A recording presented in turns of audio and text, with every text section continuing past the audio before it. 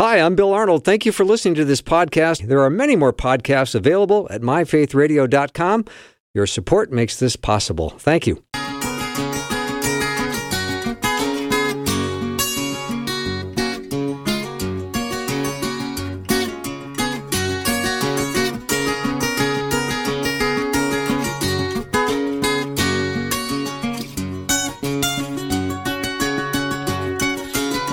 And a warm welcome to the afternoon show. I'm Bill Arnold, and I love being here with you.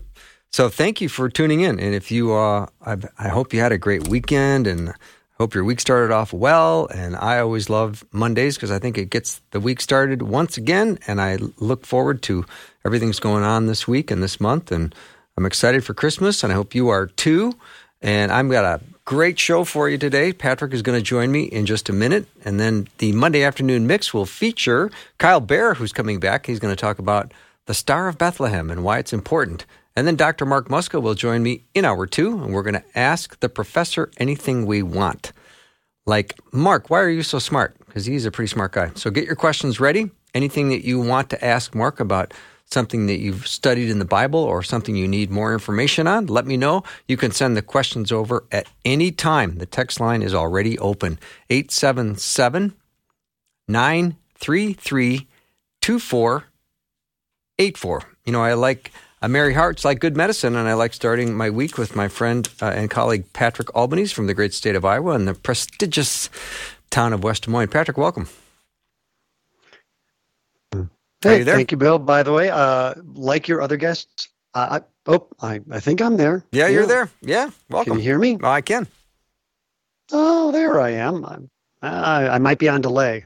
I don't know. You've been on delay for a while. Like your other guest, I too am an expert. Really? On what? I have been on delay. I'm just a late bloomer. Okay. I'm an expert on experts. I can point you to the expert that will answer your questions. If you need an expert, I'm your expert. I like that. Help you find the experts. I like that. You get smart people, but you kick the week off with me, and I appreciate that. I do. I like starting off on a lighter note. There's certainly enough to be stressed out about, and always like Scripture says, a merry heart is like good medicine, and that's true. So, I have a question for you, Patrick. When was the last time you used an expression that you thought, what I just said I think makes me sound old? Almost like it was an outdated expression or one that younger people looked at you and thought, what are you talking about? Well, I'm afraid that happens to me somewhat more frequently than I want to admit. I would agree to that also. I still use grandmother sayings. Yeah? Yeah. Has this happened to you? You bring this up because this must have happened to you. It did happen a couple of months ago, and I've been thinking about it ever since. You didn't say bees. No, you didn't say bees knees. No, I didn't say that. I made some expression like that. That's like shooting fish in a barrel. And people looked at me like, what are you talking about? And I thought, well, that's an expression I've heard for decades. And I think it means the job was easy, right? Yeah, not much of a challenge, really. They had that. There was a phrase, that's like taking candy from a baby, which is supposed to also mean that something's easy. But I always thought it'd be easier to give candy to a baby. I thought, the proper use of that phrase should be that's like giving candy to a baby. That's how easy it is. So they had not, or did they? Okay, I had a similar thing happen with my wife, where she gave me this puzzled look. And because she didn't understand what I had used a phrase, did these people give you that look? Like, they go, well, that would be cheating. That would be so easy. Why? Who would? What did they? Was it just a puzzled look on their face? It was. Like they didn't know what you're talking about. I don't know or what did they say. No, I don't know what you meant by that. It was that look, and I just kind of moved on. Okay, we must be on delay. We were trying to. Am I on a delay? Yeah, you must be because you're not responding in your normal fashion. I could be slow today. Yeah, no, I don't think you're slow today. I think we got a technical glitch, but we'll figure that out at the break. So anyway, you were saying to your wife what? Yeah. We were trying to decide between, it might have been, what to have for dinner. And I said, well, it's 6 of one, half dozen of the other. And then I get that puzzled look. I said, I have now exposed myself for being much older than I try to pass for. And she said, well, those are the same thing. You know, six and a half dozen are the same thing. I said, well, right. Well, that's what the phrase means. It's the same thing. There's no difference. She said, well, then why would you use the phrase? Why would you say six and a half dozen of the other when you can just say it's the same thing? I said, well, I don't know. That's six and one half dozen of the other. She completely did not get the joke. She says, well, there you go again. You did it again. Yeah. Just say it's the same thing. Well, we have an ongoing battle over that phrase now. Well, that's more than you can shake a stick at. Yeah, Grandpa used to do the shake a stick at and better than a poke in the eye with a sharp stick. And I thought, yeah, pretty much everything.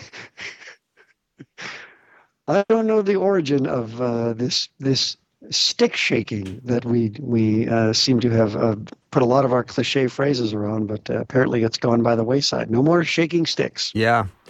And splitting hairs. And I know that's an expression. Let's not be splitting hairs about that. Have you ever tried to split a hair? Just curious. I would believe it takes a lot of concentration and focus. I would think so too. Yeah, I don't.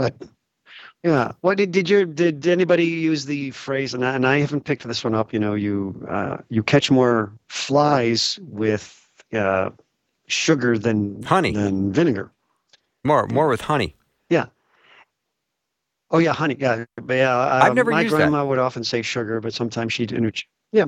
But I've never. Not only have I never used it, I was thinking, why would I want to catch flies in the first place? You know? Right. I mean, right. It was often if you were saying, well, I'm trying to win the attention of a girl at school, and she would say, you know, you catch more flies with, you know, honey than vinegar, and I thought, I'm not sure who you're insulting here. It could be me, could be her, it could be all of us. Could be the flies. What exactly you never know. Am I doing you wrong never know. Here? I never quite understood that phrase. All right, Patrick, I'm in seek of a better connection, so I'm going to take a break a little bit earlier, and we're going to reconnect with you. If you are thinking of your one of your favorite expressions, maybe you've used for decades, I'm so curious to know what it is, and do you still use it? 877-933-2484. Be right back.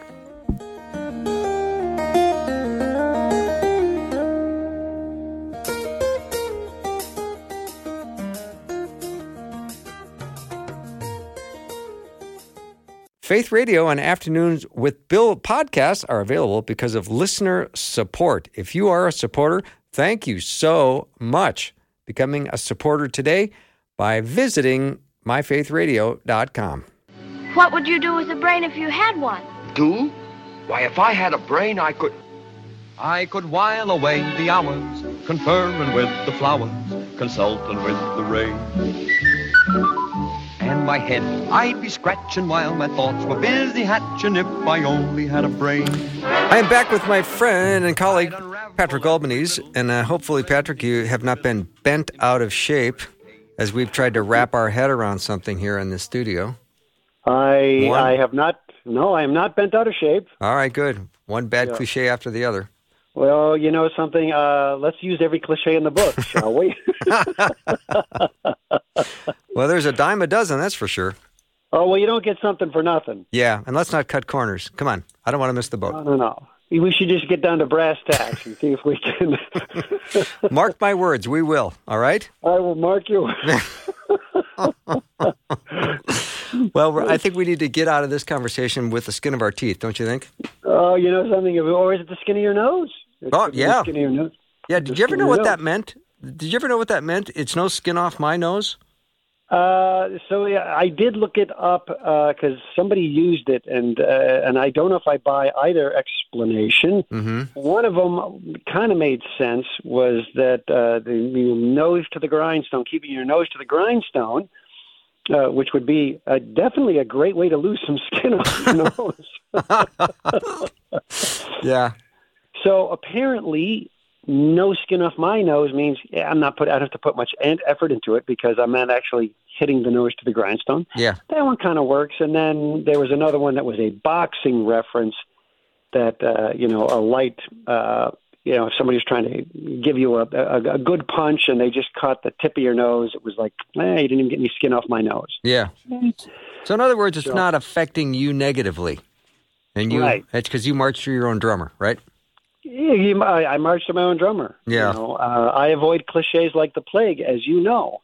And wait a second, that's an exaggeration, which I had promised myself a million times I would not do. Yeah. All right, here's one that came in from a listener. As a busy mother, many times I'm saying, I just have too many irons in the fire. What does that mean?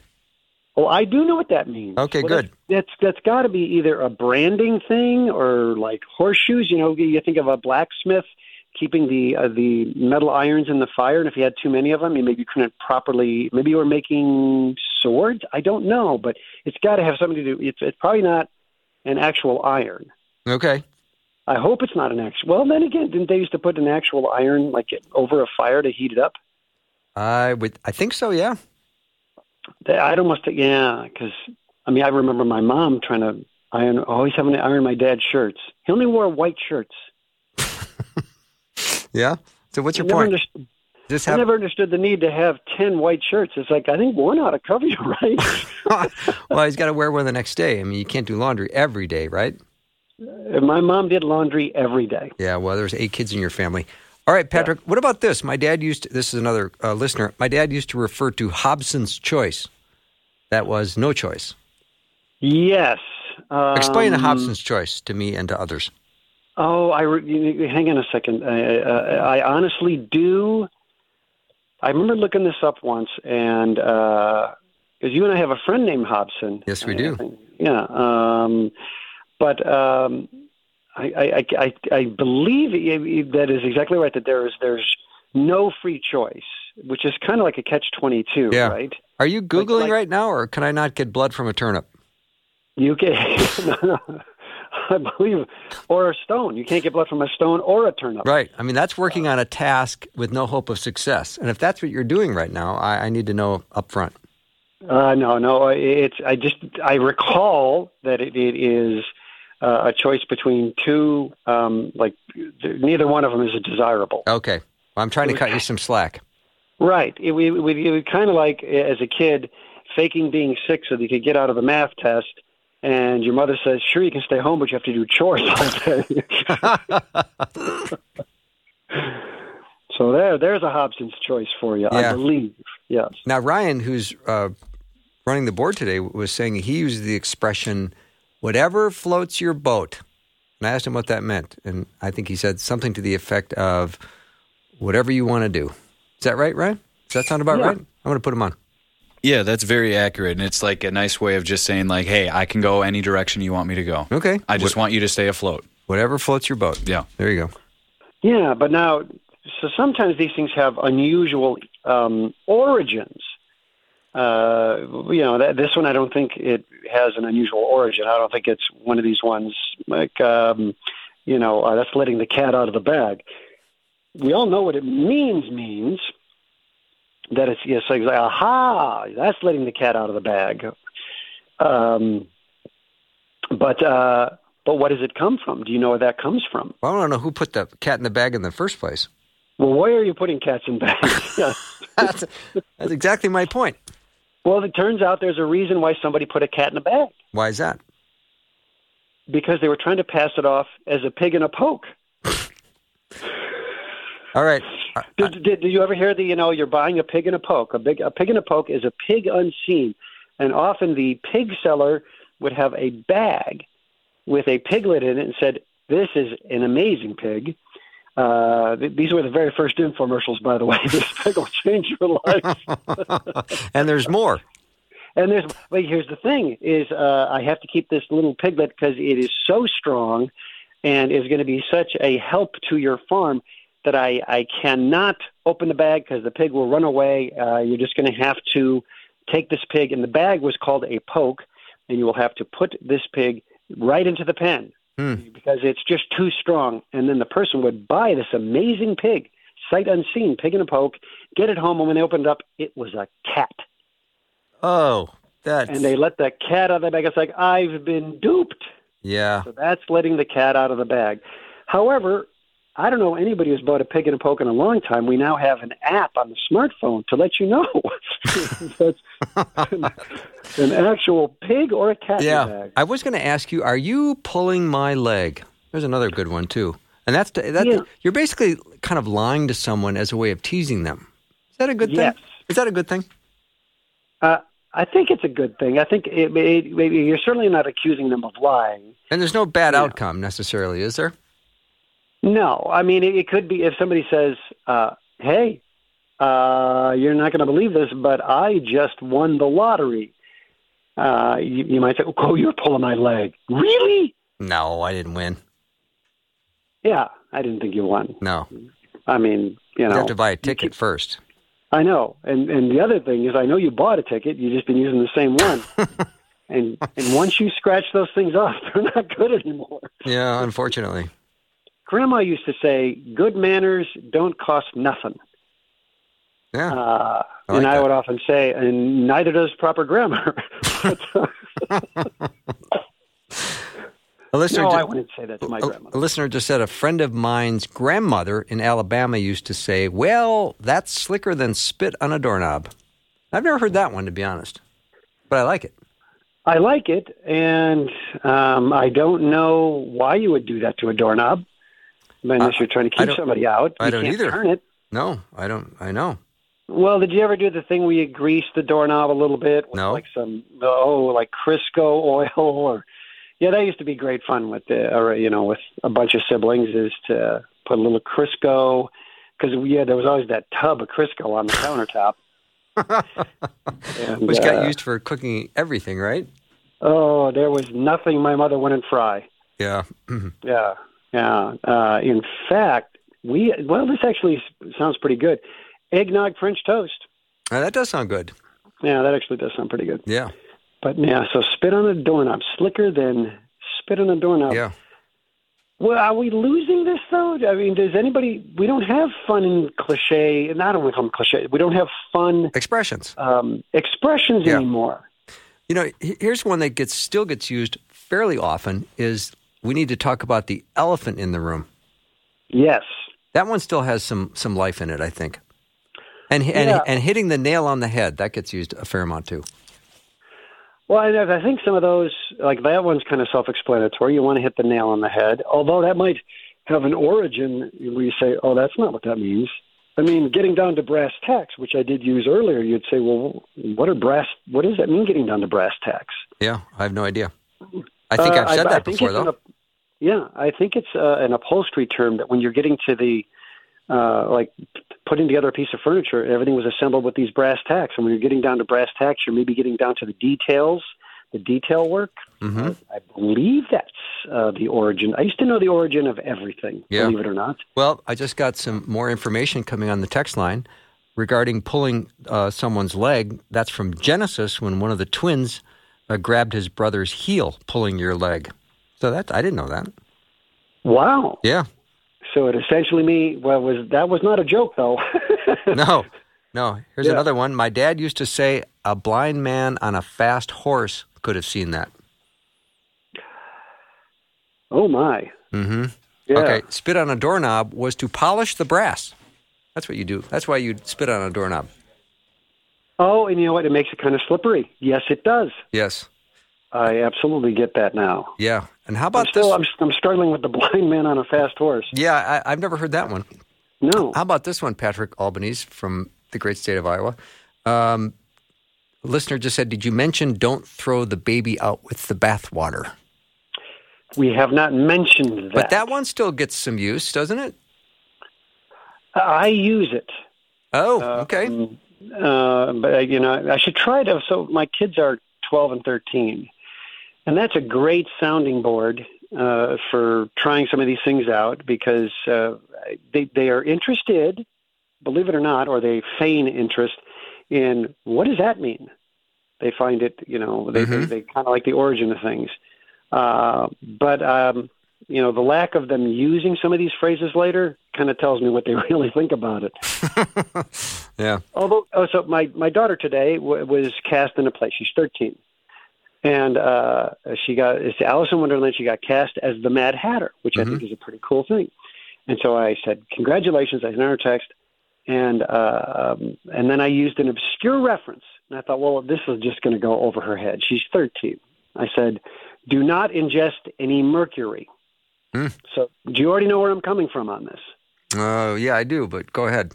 Yeah, because the Mad Hatter, the reason why people that did chapeau art or made hats, they used to dip their fingers in mercury so they could work with the felt, and they find out that the mercury poisoning made people get a little bit mad, crazy. Yeah. So I thought, well, okay, I'll just have some fun with this. And 3 seconds later, a text comes back, says, don't worry, Dad, I'm not into method acting. I like that. So I said, oh, she knew. And I like she that. got a witty response. Yeah. I've done my work. All right, some more comments are flying in here, Patrick. My mother deep-fried her French toast, thought she was the only one. No. Yeah. No, a restaurant I used to go to used to take a cinnamon bun, cut it up, deep fry it, give you a pound of butter and a gallon of syrup and a bed because you were going to have to put it down. And 10% off on angioplasty. Yes. Came with an EKG coupon. Yeah. Okay, brass tacks on shoes. I don't know what that means, but... maybe that's where the brass tacks are. What about... Hey, think about it. Do you tack the heel on with brass tacks, and if you're wearing out the heel, I don't know. Yeah. How about they're an eager beaver, and the early bird gets the worm? But what does the early worm get? Yeah, the eager beaver. I mean, I assumed all beavers were pretty eager. They're always, doing construction. They never take a day off. So, and the early bird. Okay. Here's another one. My grandma used to say, good night, nurse. Is that ringing a bell with you? That is not ringing a bell. Good night, nurse. Yeah, I don't even know what that means, but I love it. Yeah. Wow. I said that one night in the hospital a couple of weeks ago. All right, here's another comment. I bet it was so obvious that you could see it, catch it, even while moving at high speed, and even if you were blind and moving at high speed. That's the expression. Kind of an odd one. Yeah. But there it is. Yeah. I've always been the blind squirrel finds the occasional acorn. Yeah. How about don't look a gift horse in the mouth? Oh, that's about the teeth. What does that mean, though? Well, you could tell the real age of a horse by looking at its teeth. And so if somebody were to give you a horse, say, here's a horse for you. Say, well, hang on a second. Let me see how old this horse is. Oh, okay. So you're looking at a gift horse in the mouth. You're getting a free horse, and you're complaining about how old it is? I remember when I needed a vehicle, and somebody said, well, I've got this 71 Dodge. I said, oh, gee, I don't know if I could be in that. No, all right. I accepted the vehicle, yeah. I got tons more coming in, too, so we're going to have to call it enough for today, and we'll maybe revisit this again. This was fun. Patrick, thanks so much. As long as we're not a day late and a dollar short. That's right. We'll move on. Patrick, thanks, and we will talk to you soon.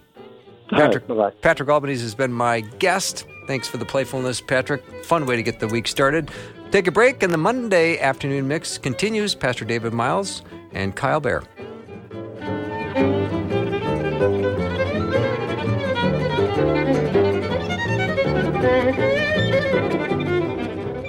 A mysterious star in the sky. It's bright like one and shines like one. A baby lying in a manger. There he is, after all this time. And a fulfilled promise. You will bear a son, and you shall call his name Jesus. In Fulfillment is a biblical audio drama, over 40 voice actors, and the fulfilled moments of Jesus' life. Search In Fulfillment wherever you listen to podcasts, or just go to myfaithradio.com.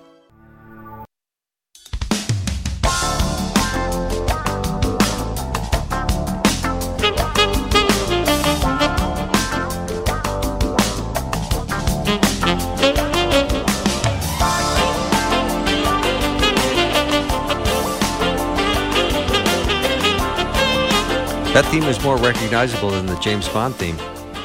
Yes, it is. The Monday afternoon mix. Yes. Mix. Pastor David Myles is here. Rosie B is off. And our special guest, Kyle Davison Bear is with us today. We're doing part 2 of our Christmas discussion, and he has got some fascinating things to share today about the Star of Bethlehem. Indeed. Kyle, welcome back. Thank you. Good to be here. Yeah, thank you. And you're so nice to bring 5 copies of your book, The Quest for Christmas, Examining the Evidence for Belief. Mm-hmm. That's the name of his book, and I have 5 copies to give out to lucky people. What a great Christmas gift, or what a great Christmas read. So now is the time, throughout the next 30 minutes or any time today, to text the word book. When you can do that, text the word book to 877-933-2484. 877-933-2484.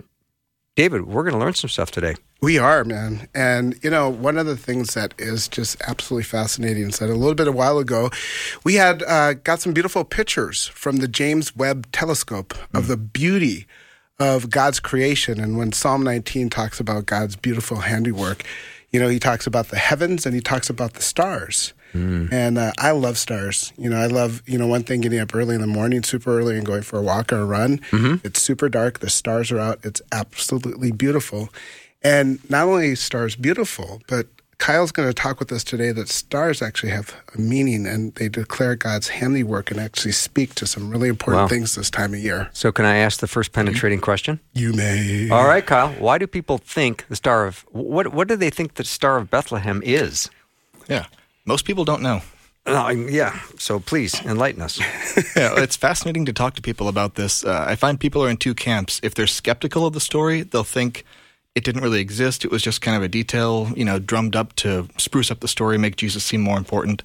But if they're believers, they kind of believe it happened, but don't really parse out exactly what it is. Maybe it was a meteor, maybe it was some special supernatural thing, maybe something in the heavens, but people just don't know. They just kind of read the story and accept it, and, well, that's nice. But there's a lot more to it. I'm anxious to hear more. Me too. And maybe we should start with why this Star of Bethlehem matters. Yeah, that's an excellent question. Okay. The star matters, for one thing. It's in Matthew 2. Matthew gives us some really key details about it, and it gives us a place to test Matthew's account, to test the veracity of what he says. Can we trust him in all these little details, even about something as seemingly outlandish as the Star of Bethlehem? Can we trust the text in its details, or do we have to just kind of push those to the side and maybe just look for moral and spiritual truths? To what level can we trust the text? This gives us a way to assess that, to really probe in and see what we find. Mm-hmm. Well, here's a question that is in my head, because images stick with you when you will see something on television, or you'll see a Christmas card, and that star is like hovered over the manger scene, almost like a direct beam of light coming down. Right. And of course, we know that's not the way it worked. No, not at right? all. But that's a good point to note there. In the ancient world, we can sometimes forget in our modern era, the ancient world had almost no light pollution at night. So if there's anything glowing in the sky at night, everybody would see it. No kidding. If it was this big, kind of cross-shaped star, pointing right down to the manger, everybody in eyesight would be running to that place. But we know from the text that's not the reaction they got, so that's not what the wise men saw. Mm-hmm. Well, it's interesting even about the star, because last week, Kyle, you were pointing us back to how Scripture just shows the veracity of that in history as well. And in Numbers 24:17, as Balaam's kind of giving this oracle way back then, it talks about, of him who hears the word of the Lord and knows the knowledge of the Most High, who sees the vision of the Almighty. So God's knowledge, falling down with his eyes uncovered. I see him, but not know. Behold, I behold him, but not near. A star shall come out of Jacob, and a scepter shall rise out of Israel. And, just the beauty of stars. I mean, like, Jesus is the bright and morning star. He's the lily of the valley. I mean, like, just all these wonderful things that speak through Scripture, and to Jesus Christ, the Son of God, is multiplied. They do. For a long time, the star was associated with Messiah.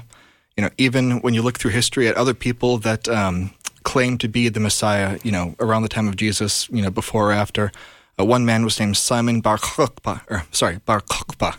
Ooh, that's a mouthful. My mouth is dry. Forgive me. Anyone who knows how to pronounce that, I apologize. I don't know if you said it right or not. The name means son of the star.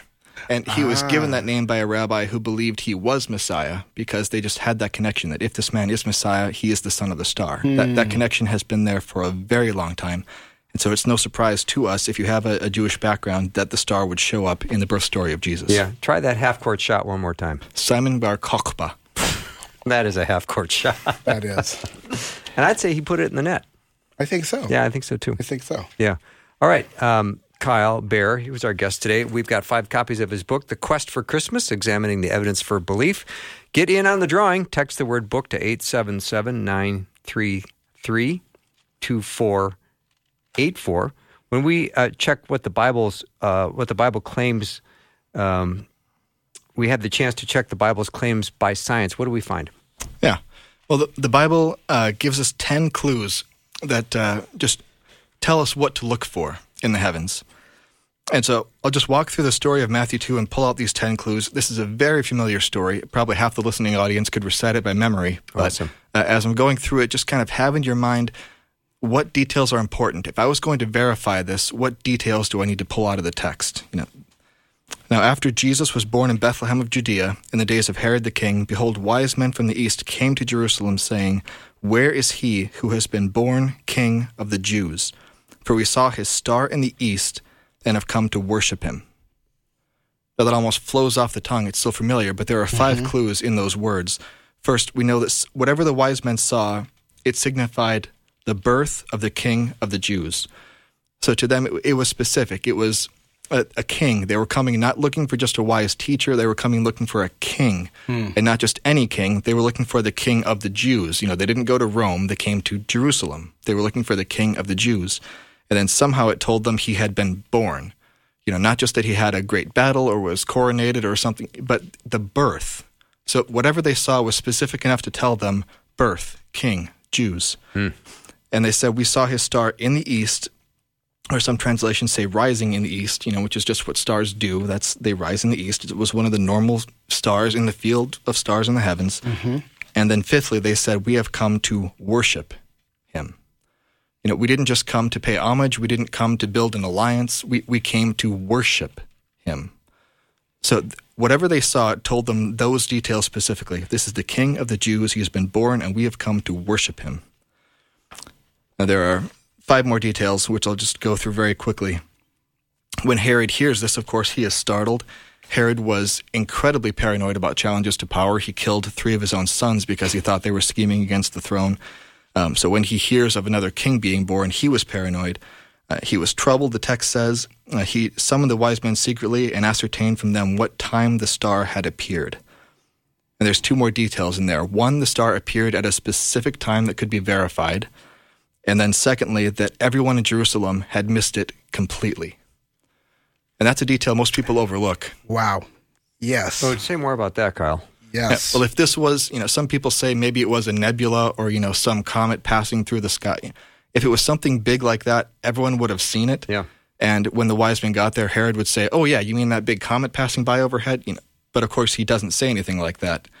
This is a time without any light pollution at night. Everyone can see the stars. Everyone knows what's up there. Nobody has seen anything out of the ordinary in Jerusalem. So when the wise men come, it's a total shock to Herod and everyone in the palace. I don't know what to make of that. David Myles, what about you? Well, one of the very sobering things, one of the encouraging things is that wise people still seek Jesus to this day. Amen. When you look at Luke chapter 2, and it's like in the days of Caesar Augustus, and everyone's like, Caesar, super big. And sometimes people are seeking in power, and they're seeking in position instead of seeking the person of Christ, of whom all of history and eternity surrounds itself. But then also, in this, what Pastor Kyle just noted, is the one of the reasons why we talk about discipleship here is because we don't want to be like the religious leaders who happen to be in the temple, trafficking in religious things and missing Jesus. To be very, mindful to not miss Jesus. Even as you go into this holiday season and you celebrate all these things, remember that really the reason for the season and the reason why there's even a season and the reason why you even have breath to take is because of Jesus.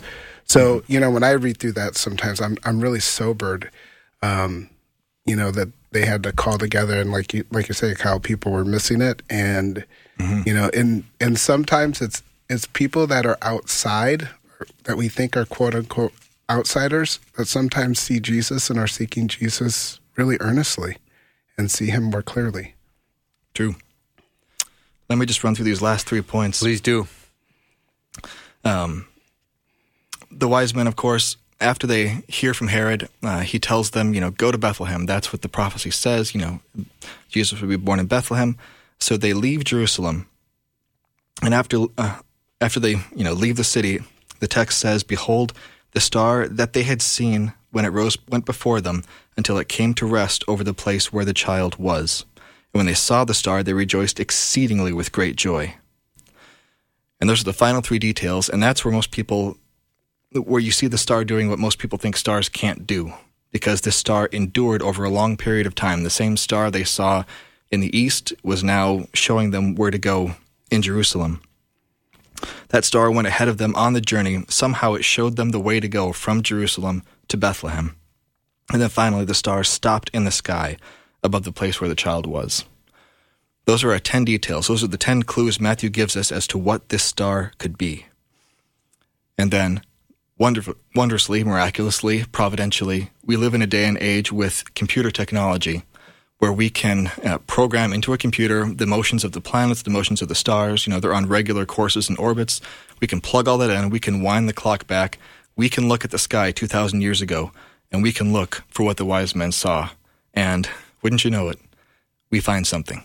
And I think we can see exactly what they saw. Wow. Takes me back to my earlier question about how this star can position itself over the house and indicate. That's very interesting. I think we're going to take a little break and come back and ask Kyle some more about that, because I find that fascinating. I've got 5 copies of his book.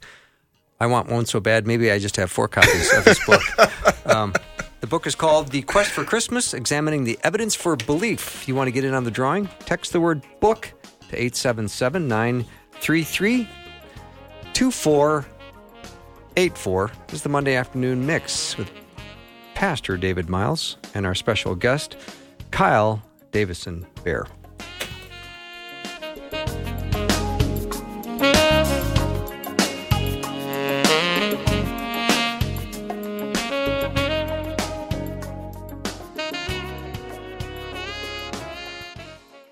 We want to pray for you. We all need prayer. We would love to pray for you. The Faith Radio team is serious about prayer, and we pray for specific listener requests every week. Share your prayer requests with us anonymously and securely on our website at myfaithradio.com.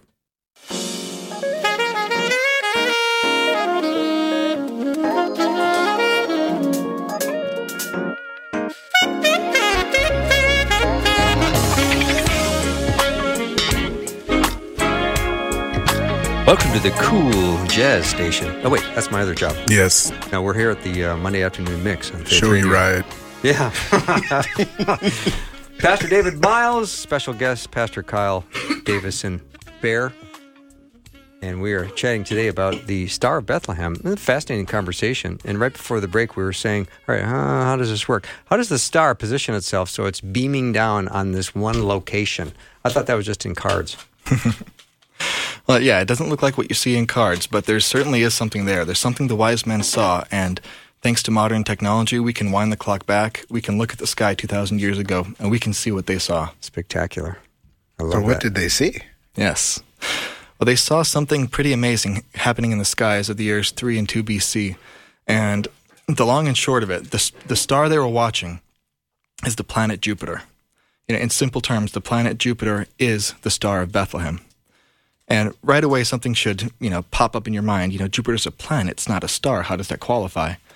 Well, in Greek, the word they're saying is the word astera. They saw his astera in the east. You can hear our word astronomy in that. And astera can refer to a star, of course, but it can refer to a planet. They just called them wandering stars. In Jude 1:13, it says, wandering asteras. So, this word can mean a star, it can mean a planet, it can even mean a falling star. So anything covered by that could potentially be the star.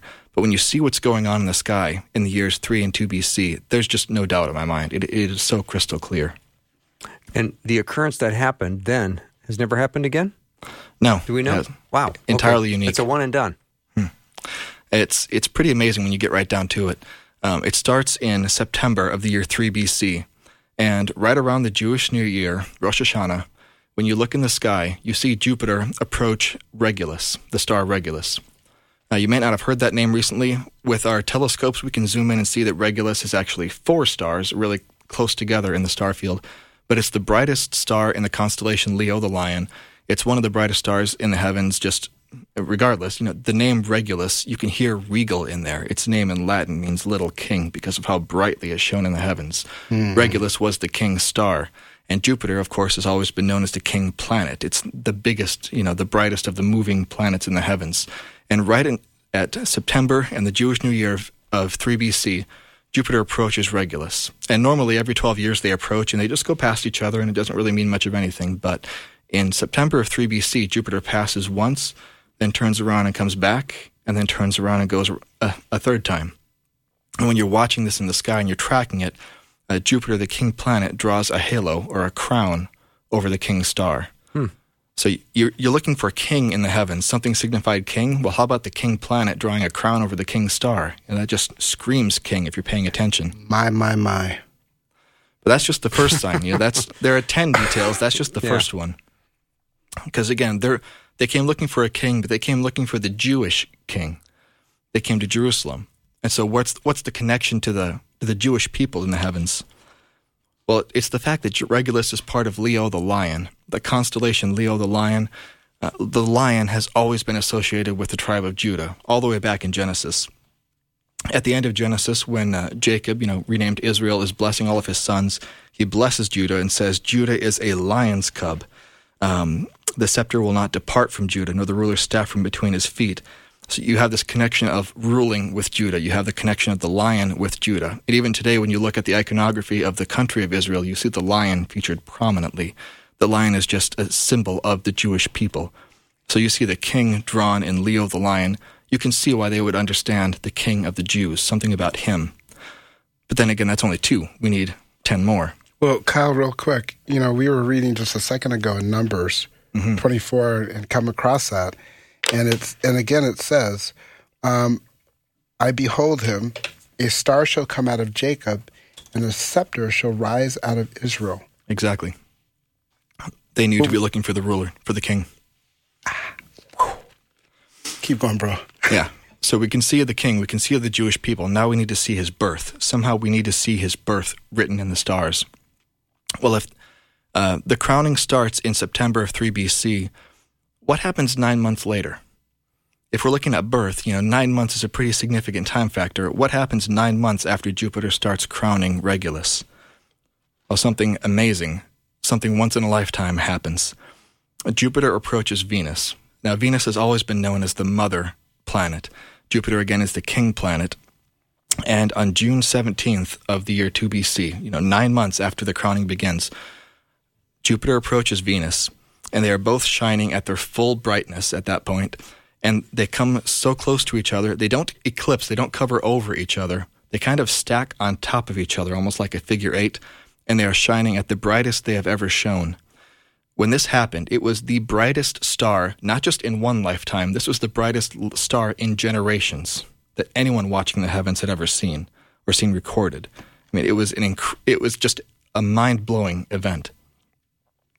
But again, this is just the regular motion of the planets. You're not looking at some, mythical, giant, supernatural hand weaving across the stars. You're just seeing Venus and Jupiter pass by, but they do so in such a way that should catch your attention. It's so bright. If you're paying attention at all, if you're looking, it should clue you into something happening. Well, Kyle, last night we were driving from Jaden's basketball game, and as we were coming down the road, Tammy just pulled out her camera and she said, "Look," and looked over, and like the sun was coming down, and it was this bright orange, but in ways it almost looked like it pulled apart, like it was just this big elongated. And we were just like, "Wow, look at that!" And I mean, like it stopped us and but I had to turn back and look at the road so that we could get here today. But Yes. it was just amazing. Yeah. Are you talking about the same Jaden that's sitting on the floor of the studio right now? Yes, that Jaden. Okay, awesome. Cool. All right. Our hidden guest star. Kyle Bear is our guest, and let's talk about the Bethlehem Star, and what does this mean for the Christmas story? Well, I'll get there, but there's three last details I want to cover. Oh, okay. I'm jumping way ahead. I'm looking at the time going, uh-oh. Yeah, we'll do this quick. Okay. So the wise men see this in the star. They see the king, they see the crowning, they see Jupiter birthed out of the mother planet 9 months later. I think at that point they head to Jerusalem. It takes a few months to get there. They talk to Herod. He says, head to Bethlehem. They leave the gate of Jerusalem and they look south to Bethlehem. Now, it's only 5 miles away from Jerusalem. You can see Bethlehem from the gates of Jerusalem. But wouldn't you know it, on December 25th of 2 BC, Jupiter is hanging dead in the sky right above Bethlehem, low in the sky. I mean, it is right above the city of Bethlehem. And Jupiter stops in the sky. You know, planets go through retrograde motion because the planets are moving, but the Earth is also moving, and sometimes your emotion makes it so that a planet seems to be moving one way across the sky and then stops and goes the other way. Well, on December 25th of the year 2 BC, Jupiter does that. It stops in the sky for 6 days, and it hovers immediately above the town of Bethlehem when you're looking south from Jerusalem. So when the text says that the wise men, were told to head to Bethlehem, they leave the gate, they look down, and they see the star they've been following immediately above the place they were told to go. I mean, Jupiter is literally leading them straight to Bethlehem. They just follow Jupiter, and they head right to that city where the baby is born. And now Bethlehem, again, is a small place. They get there, they say, where's the king? Where's the king who was born? And everyone in that city knows. I mean, all the shepherds knew. Everyone knew. They led him right to the Christ child. The star literally led the wise men straight to him. Listener question came in. Did the Magi dabble in the dark arts and then found God's truth? Interesting question. I go into more detail on this in the book. I actually think the Magi are descendants spiritually of Daniel. Okay. They came from the east, from Babylon. Daniel made life so good for the Jewish people there that even when the exile ended and most Jews went back to Israel, many of them stayed behind in Babylon. And I think because Daniel was such an influential figure in that community, he stayed there. So there were spiritual descendants of him who knew the scriptures, who were watching the stars. They knew these prophecies. They knew what to look for. And when they saw it, they came to Jerusalem to find the king. Wow, that's awesome. All right, we're getting tight here on time, so I got to ask this one more question. Just, I want to talk about the Christmas story and what do we, what does it mean for the Christmas story? This, is always an add-on, but it's really not an add-on, is it? Right. No, it's not. To the story. It's to me, it's one of the signs of how much you can trust the text. Amen. Because Matthew, when he wrote this down 2,000 years ago, he didn't know we'd have computers today. He didn't know we'd have the ability to look back and check his work. But of course we can. And when we press into it, when we press these details tightly, we find every one of them holds up to the letter. You can see exactly what the wise men saw. You can understand why they did what they did, why they came ready to worship this child. Because that detail of worship, there's a lot I could go into. But again, the prophecy, for to us a child is born, to us a son is given, and his name will be Wonderful Counselor, Mighty God, Everlasting Father. I think they knew that prophecy. I think Daniel knew that prophecy, and the people in his lineage in his spiritual lineage were waiting for that. They came to worship this king who had been born, this baby king of the Jews. Amen. Amen. Wow. Praise God. Yeah, I'm fired up. I'm fired up too. Yeah, it's fascinating. All right, Kyle, you've got a lot of people interested, so thank you for sharing all this. And next week, he's... What? He's back next week? Yes, he is. I didn't know that. Yeah, we said that last week. Really? Yeah. I feel like... So tell your friends. I'm always the last to know. Okay.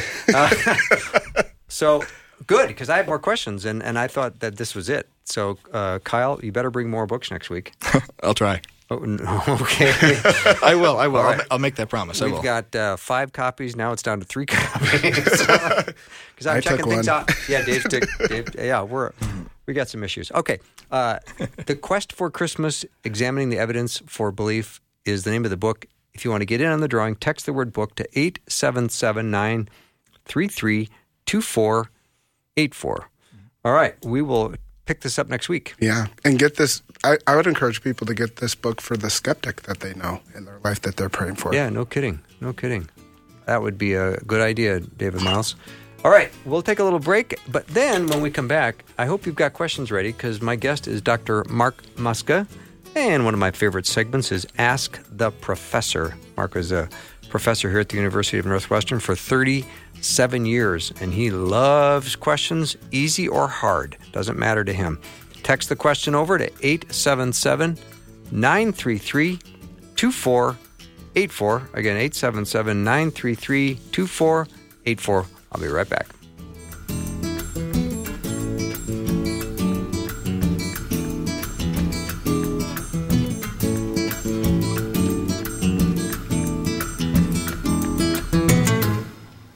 Thanks for listening. Programming like this is made available through your support. Information available at myfaithradio.com.